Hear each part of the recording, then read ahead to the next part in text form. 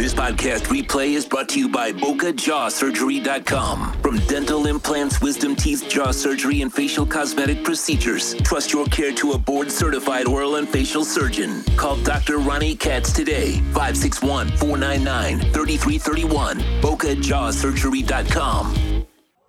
Can we talk about something that consistently develops with the Miami Heat, and it doesn't matter who the hell you are, which proves how freaking awesome this franchise is, okay? All right, so let me ask you something. Did Ronnie Cycli not get better? He did, right? It wasn't even with these guys, right?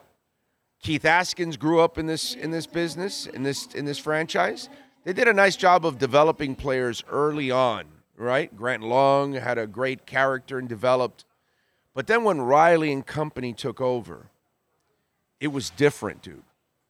It was Tim Hardaway resurrecting his AKA selfish career is what they said he was over there and all that. And he came here and he played the best basketball of his career. It's Isaac Austin losing 100 pounds and becoming a terrific player and getting a contract from Orlando and never playing like that again. But with us, he excelled.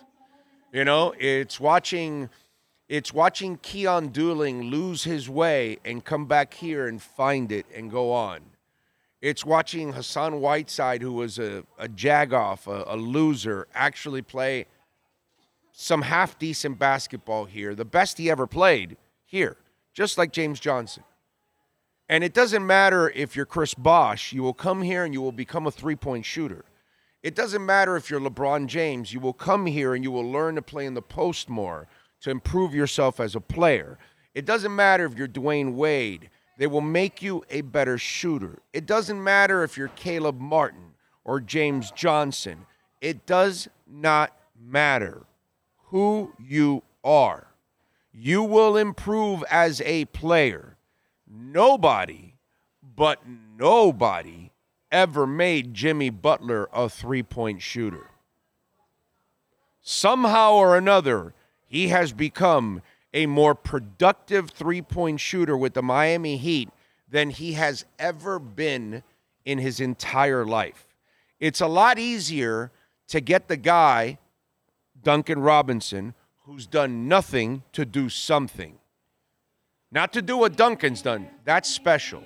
But I'm just saying, a lesser player, get them to become a slightly better player, you can do that. But when you start making even stars better than what they are, then you're reaching the ultimate player. It's a lot easier to reach the Scrubberini, the guy that's dying to break into the league. They're going to listen to you. They're going to listen to every word you're saying because they need the damn job. Superstars, when you make them do things that is out of their comfort zone, and then they start to improve in those areas, you know, that goes to coaching. And watching Jimmy Butler, who is, is he aiming for 50%? He's like at 40 or something like that, something stupid, right?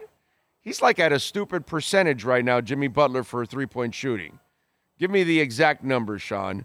But it's like a ridiculous number right now for him. Ridiculous. It's good for anybody. Ridiculous for him because he is not a competent three-point shooter.